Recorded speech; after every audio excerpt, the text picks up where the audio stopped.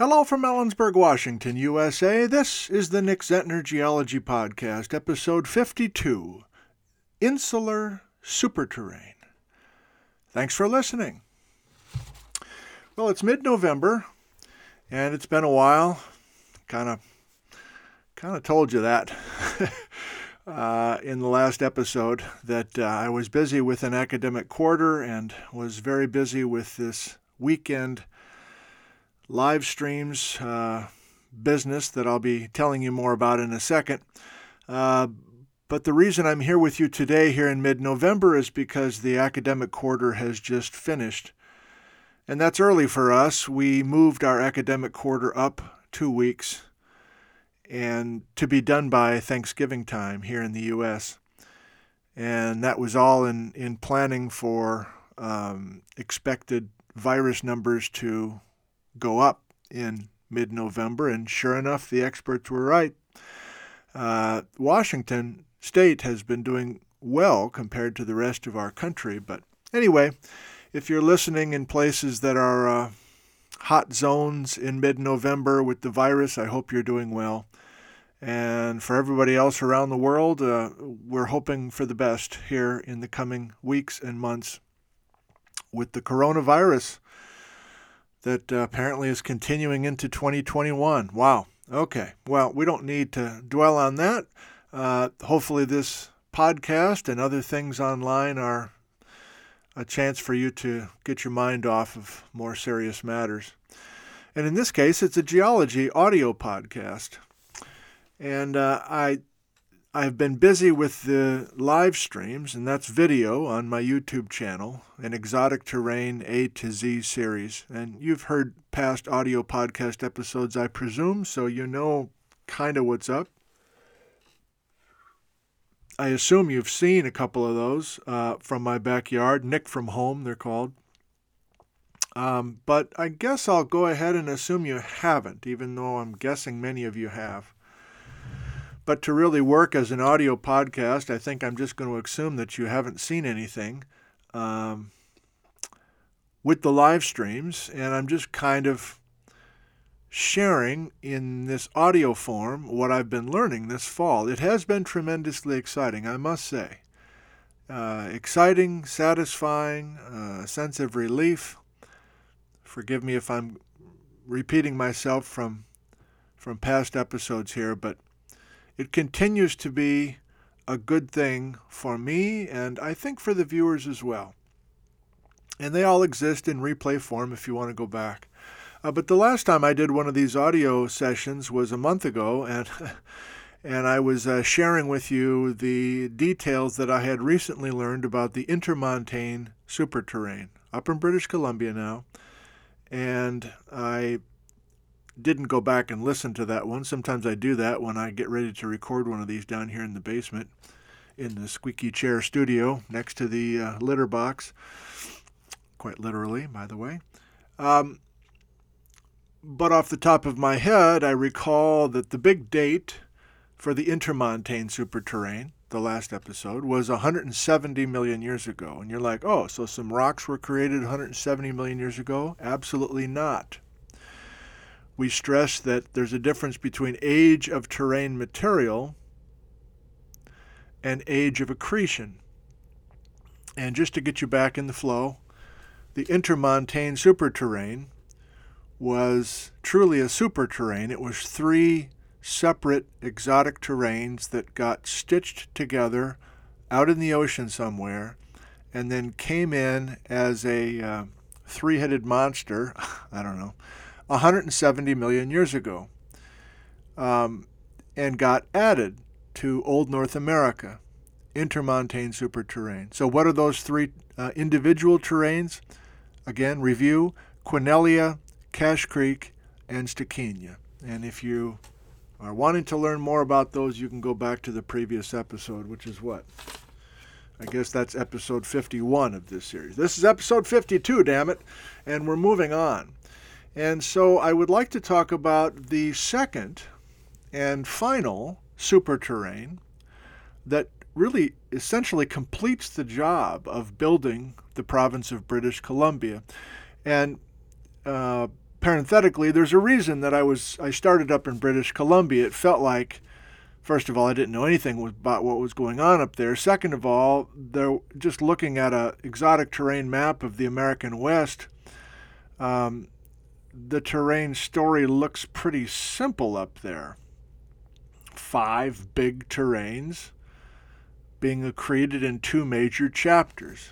So we're talking about the second major accretion chapter in this episode, the Insular Superterrane. Let's not screw around. What's the date here? 100.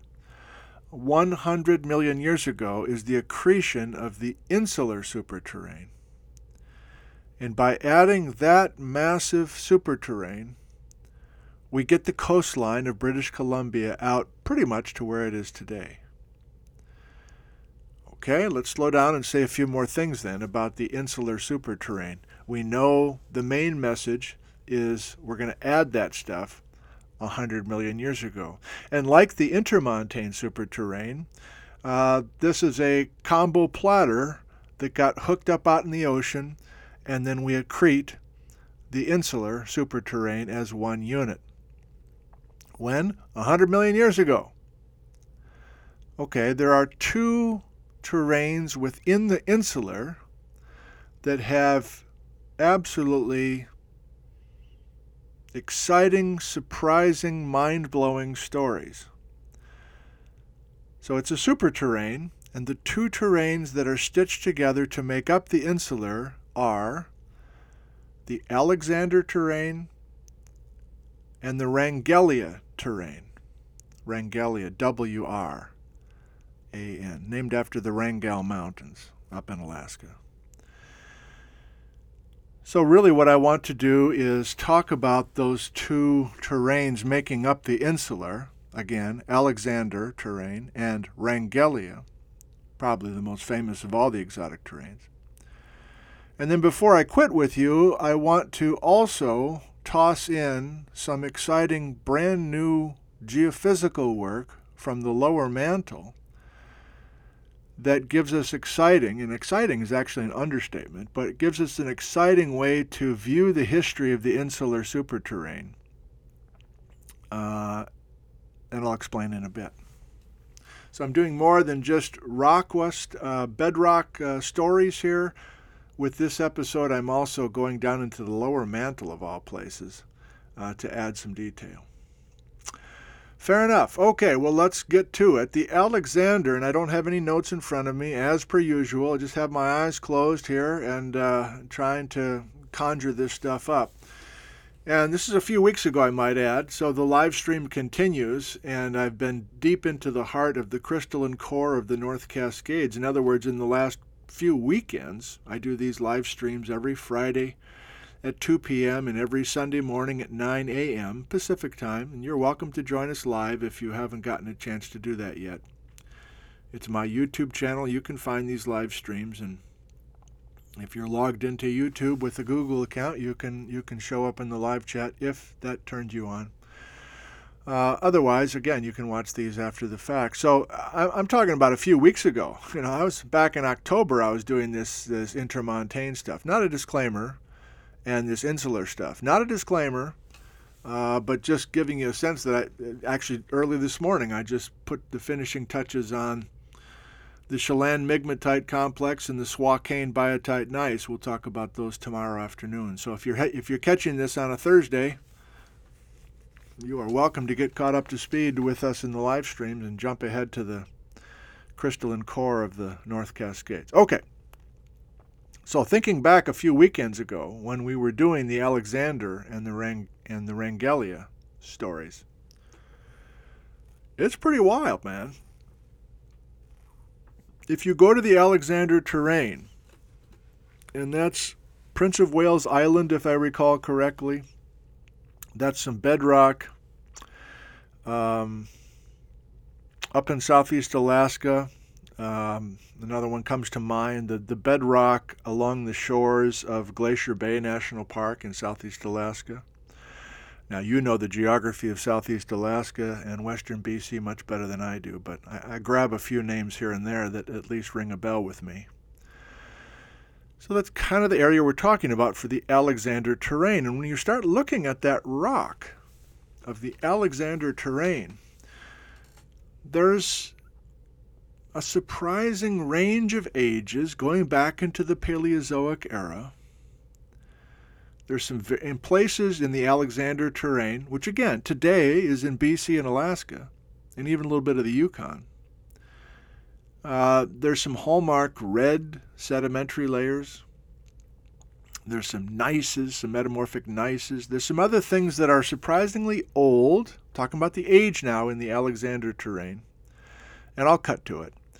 From the work of Joanna Nelson and Mitch Mahalanek and a few other geologists up in BC and the Yukon, Maurice Colpron, it's now been established, the leading idea, you know how these things go. If you go decade by decade, there are certain ideas that become kind of in fashion and then they go away. Of course, the data continues to pour in.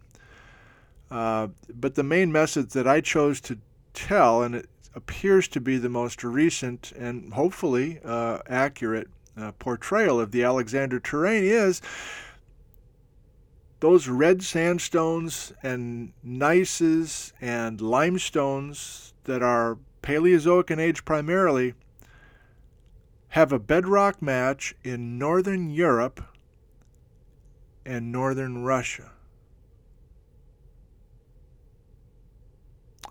He pauses for dramatic effect.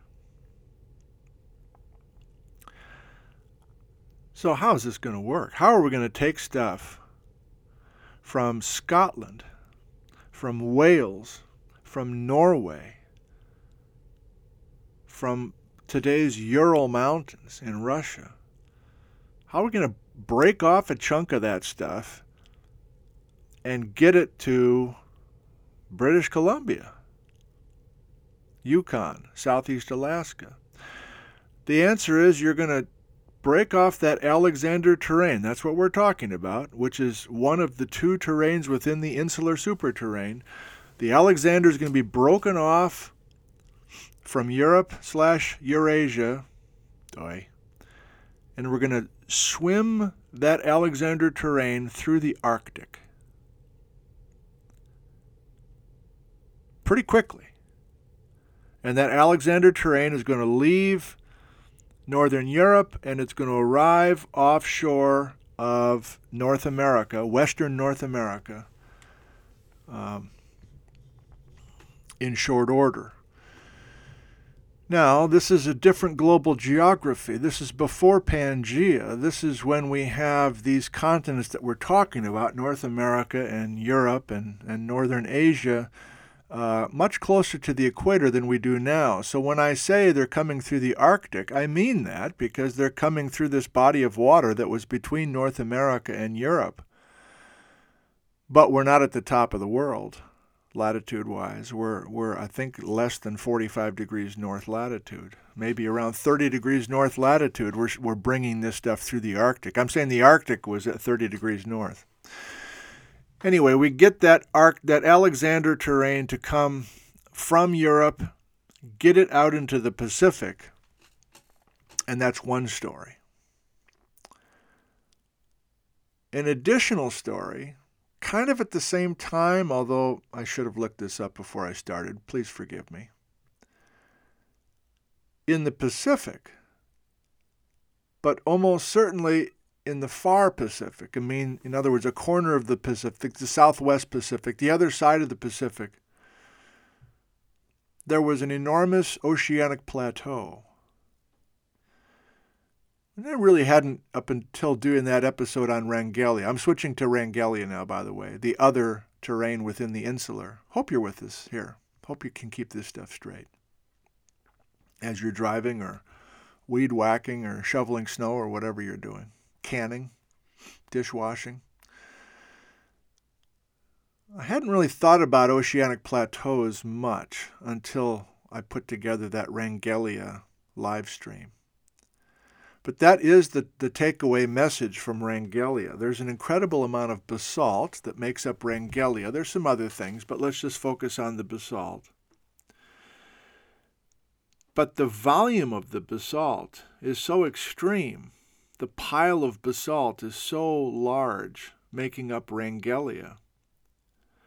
Today's Vancouver Island, I might add. Wrangellia, mostly Vancouver Island, Hautaguai, I think that's how it's pronounced, used to be called Queen Charlotte Island. Even mainland BC, to the east of Vancouver Island, that's all Wrangellia, and it's mostly basalt. But that basalt, there's so much basalt, it can't just be a simple seamount. It can't just be an Iceland, or it can't be a big island of Hawaii. Those are seamounts, and they're big.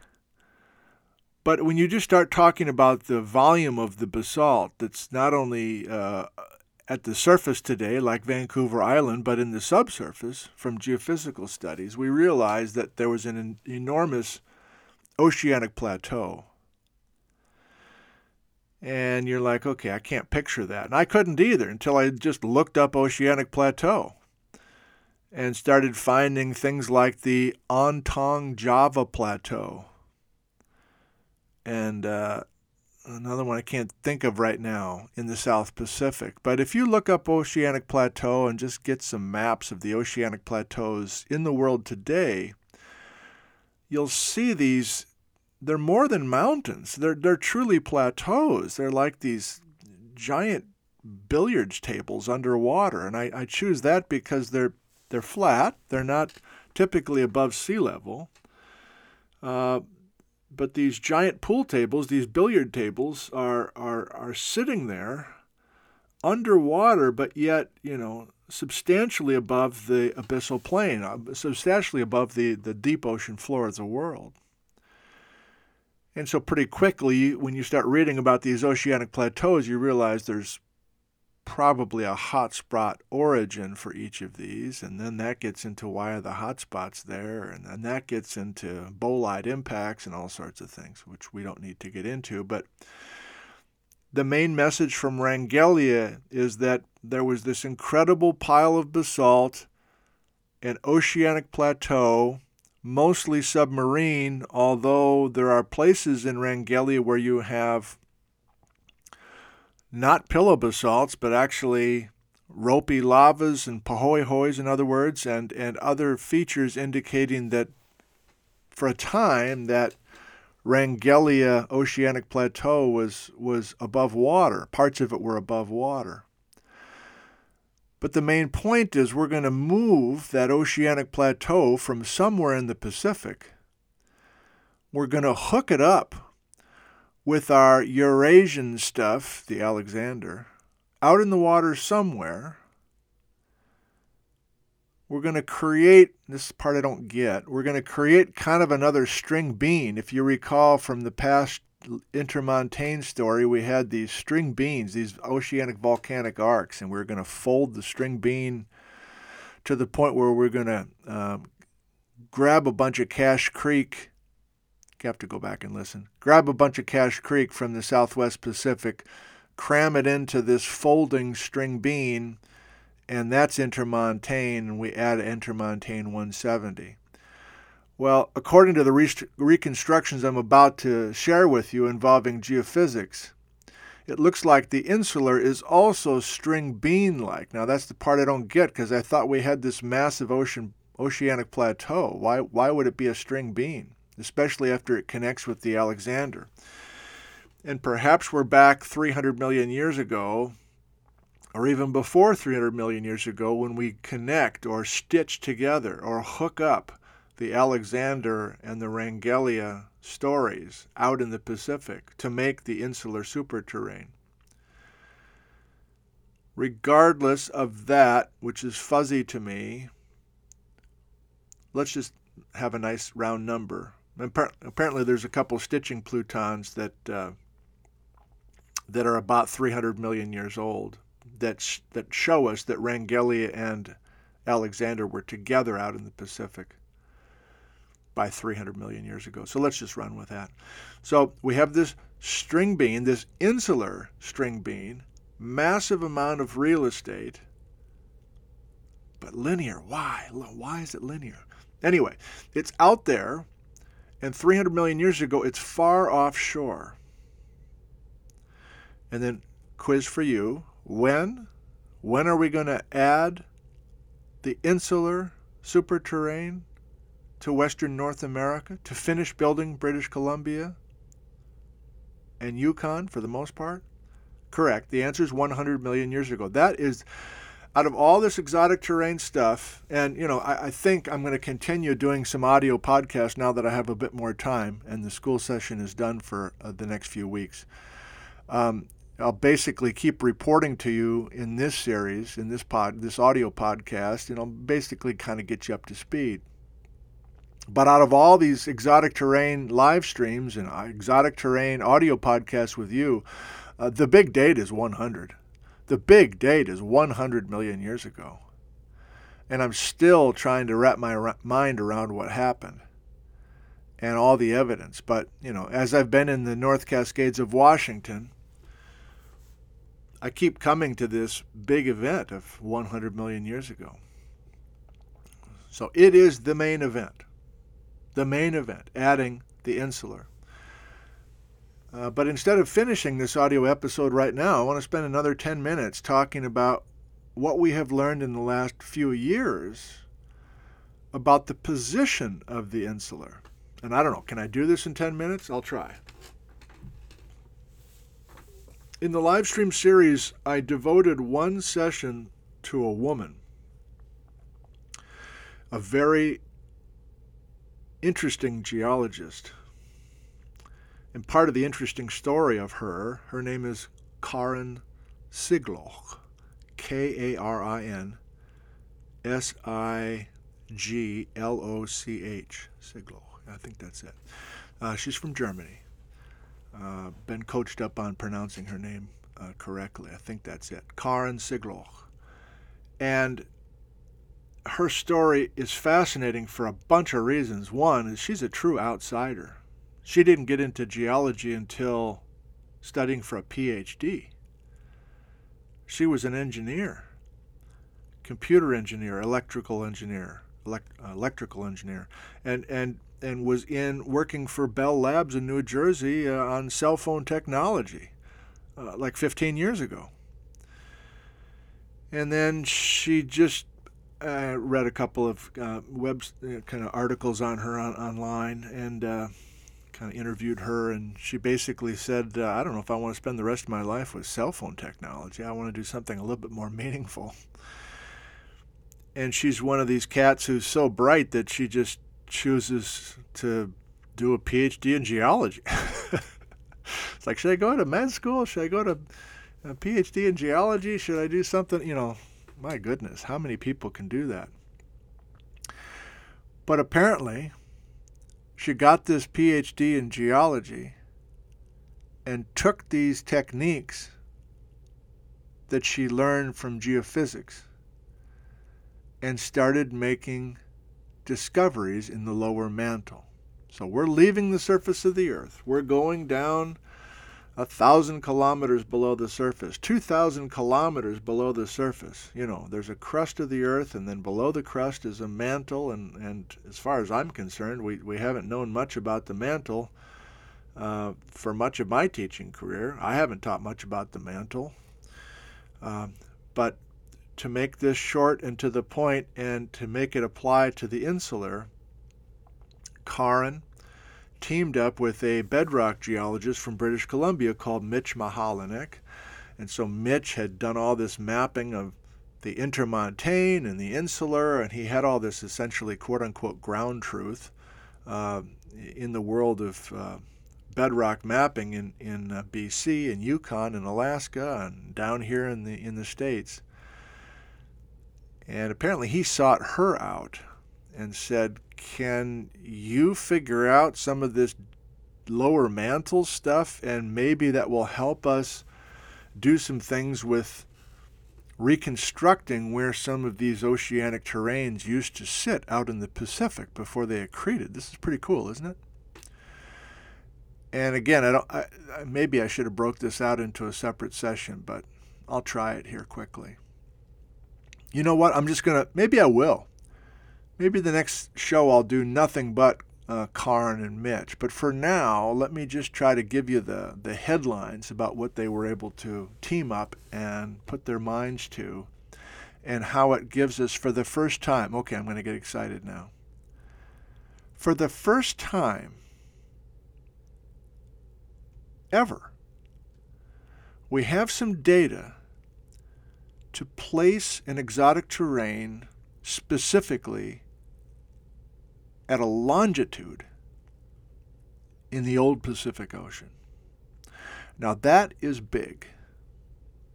That's big because before Karn and Mitch's work, which I haven't described to you yet, I might even wait till next episode. What a tease I am. Before their work, all we could say was something about the old latitude of these terrains. And that's primarily from two lines of evidence. So this is back 30, 40 years ago. And the early workers on exotic terrains, including Wrangellia, by the way, that's one of the most famous stories, is these workers, Davy Jones and Merle Beck and a few other guys from 40, 50 years ago, are realizing Wrangellia, for instance, is not part of North America. It has an exotic story, fine. And Merle Beck and his world, and you heard his audio interview a while back in this series, what was he doing? He was looking at the paleomagnetic signatures of plutonic rock in these exotic terrains. And by studying some of the plutonic rocks of a certain age, and by measuring the inclination of the magnetites within those plutonic rocks, Merle and other paleomagnetic workers were able to say, look, this stuff crystallized much closer to the equator. And because how paleomagnetism works, which I barely understand even today after trying it a few times and talking to some of these guys, it's pretty famous in the world of paleomag that they can say, look, this granite crystallized either 13 degrees north of the equator or 13 degrees south of the equator. In other words, they have an inclination, literally, they're measuring an inclination of these magnetic grains in these granites. And based on that work, they can come up with a former latitude, but they cannot pinpoint whether we're north or south. Oh, 17 degrees north. Oh, 17 degrees south. Either one. Can't rule one out of the other. You know? So a lot of these reports are saying these exotic terrains are from the south. But we can't pinpoint precisely the latitude, and we definitely cannot pinpoint the longitude because of this paleomagnetic work and the way it works. Same thing with old fossils. You find coral reefs. You find other fossils I know nothing about. Microfossils, foraminifera, radiolaria, blah, blah, blah. I'm talking Greek now, to me. But again, you can say something about the old latitude simply by saying we have to be equatorial here. This has to be warm water. This, based on what we know about these fossils in the past and living organisms today, we know we have to be near the equator. Again, a latitude story. Okay, now I am sure that the next episode is going to be devoted exclusively to Karn and Mitch. But I can't leave you hanging. I have to give you something. Karn and Mitch's work gives us for the first time a way to locate an exotic terrain in the Pacific according to longitude, not latitude. So ultimately, we could combine the old latitude work and this new longitude work and actually come up with some decent maps, which are still in the works, but some decent maps. So before we quit with this one, let me give you a couple of details for the insular that Karn and Mitch were able to come up with. And I'm still processing mentally how we're going to use that information. You ready? Okay. Let's see. Oh, how do I do this without giving you the whole story? Hang on a second. Hang on, Patrick. Yep. the main contribution, and you'll have to listen to the next audio podcast. I'm not sure when I'm going to record it. I'm not going to do another one right now. But you'll have to listen to episode, 53 is coming, and that'll be on Karn and Mitch. But I'll tell you right now that their evidence is a firm stance on there had to be westward subduction of ocean floor towards the insular superterrane. That's how we'll finish. That's how I can do this generally before I give you the data. I'll say it again.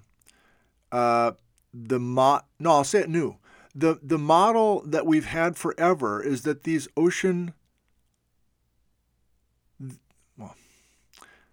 almost all these exotic terrains have an ocean story. That's the first thing. Almost all, if you're an exotic terrain, you're from the ocean somehow. You're either part of the ocean floor, you're part of the ocean subfloor, you're part of sediments that are on the ocean, you're an ocean island arc. In today's case, you're an oceanic plateau with Wrangellia. It's an exception to be Alexander and have a piece of continental material broken off. For the most part, you're an ocean story. And the model we've had forever, I guess I'll repeat this in the next episode. The model we've had forever is that there was a huge ocean plate called the Farallon Plate, which was a magic carpet ride. And that ocean magic carpet ride, the Farallon Plate, the old model said, was coming at North America, was moving west to east, eastward moving Farallon Plate, bringing all these goodies, bringing all these exotic terrains to western North America. And what happens to that magic carpet when it gets to the western coast of North America? It subducts. It subducts eastward. It angles into the earth towards the east. It slants under North America to the east. Can you picture that? I mean, that's what's going on today. The Juan de Fuca Plate off the coast of Washington and Oregon and Northern California, that's eastward subduction. We know that's a thing. That's real. Ocean floor is subducting eastward beneath the Pacific Northwest today. And taking that, Bill Dickinson primarily came up with a model that over the last 180 million years, there was eastward subduction of the Farallon Plate, bringing all these terrains, including intermontane, including insular, including everything that has accumulated along the western margin of North America. Well, there's a revolution in progress, and Karn and Mitch are leading it. It's a quiet revolution. It's a polite revolution, mostly. But I'm sufficiently excited about it to fold it into this Exotic Terrain live stream series, and the reactions has been interesting. And so I'll try to say again what I said 5 minutes ago. Karn and Mitch have evidence from the lower mantle to say that the Insular Superterrane was out in the Pacific,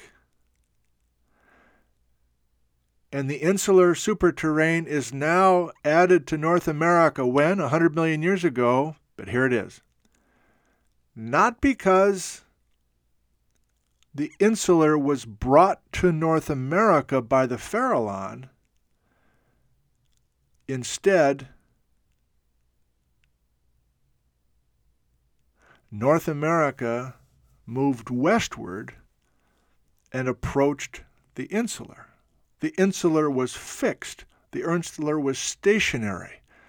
I'm pausing because I'm realizing I think I did this with you last time. Didn't I talk about super potatoes and like I came up with that here and then I actually used it in the live stream? Am I repeating myself now? Did I talk about the Insular last time? Oh my God, this is so unprofessional. Maybe I should get dressed. All right, I'll finish my thought regardless if I'm repeating myself or not.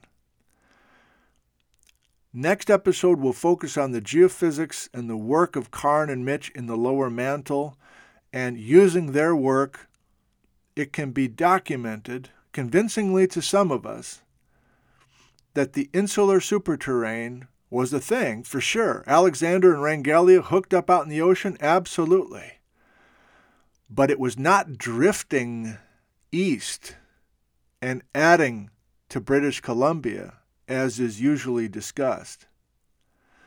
Instead, the insular was not drifting at all. The insular was fixed in place, fixed at a particular longitude, and North America drifting west had ocean crust to the west of it connected to North America. Let me say it again because that's the big concept.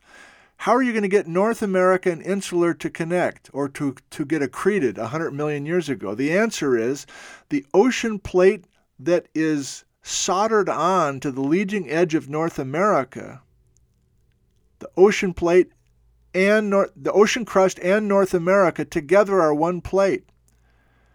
And as you drift North America and this soldered on ocean crust off to the west of it, we're going to subduct the oceanic crust of North America. I know that sounds weird. We're going to subduct it westward. We're going to destroy the ocean material and subduct it westward. It's going to slant west underneath the insular, because there's a volcanic arc on top of the whole thing. And then the final statement is North America accretes with the insular by North America just plowing through the insular. And the insular's been draped over the front bumper of a westward moving North American plate since 100 million years ago. Wow, now I got to go back and listen to the previous episode because I'm starting to sound familiar. Between the live stream backyard stuff and this audio thing down here in the basement, I'm starting to get confused about what I've said and what I haven't. And I guess it's challenging enough material that it doesn't hurt. It doesn't hurt, does it, to get some of this again, maybe with slightly different verbiage. But the ultimate point is I knew none of this. I knew none of this in July.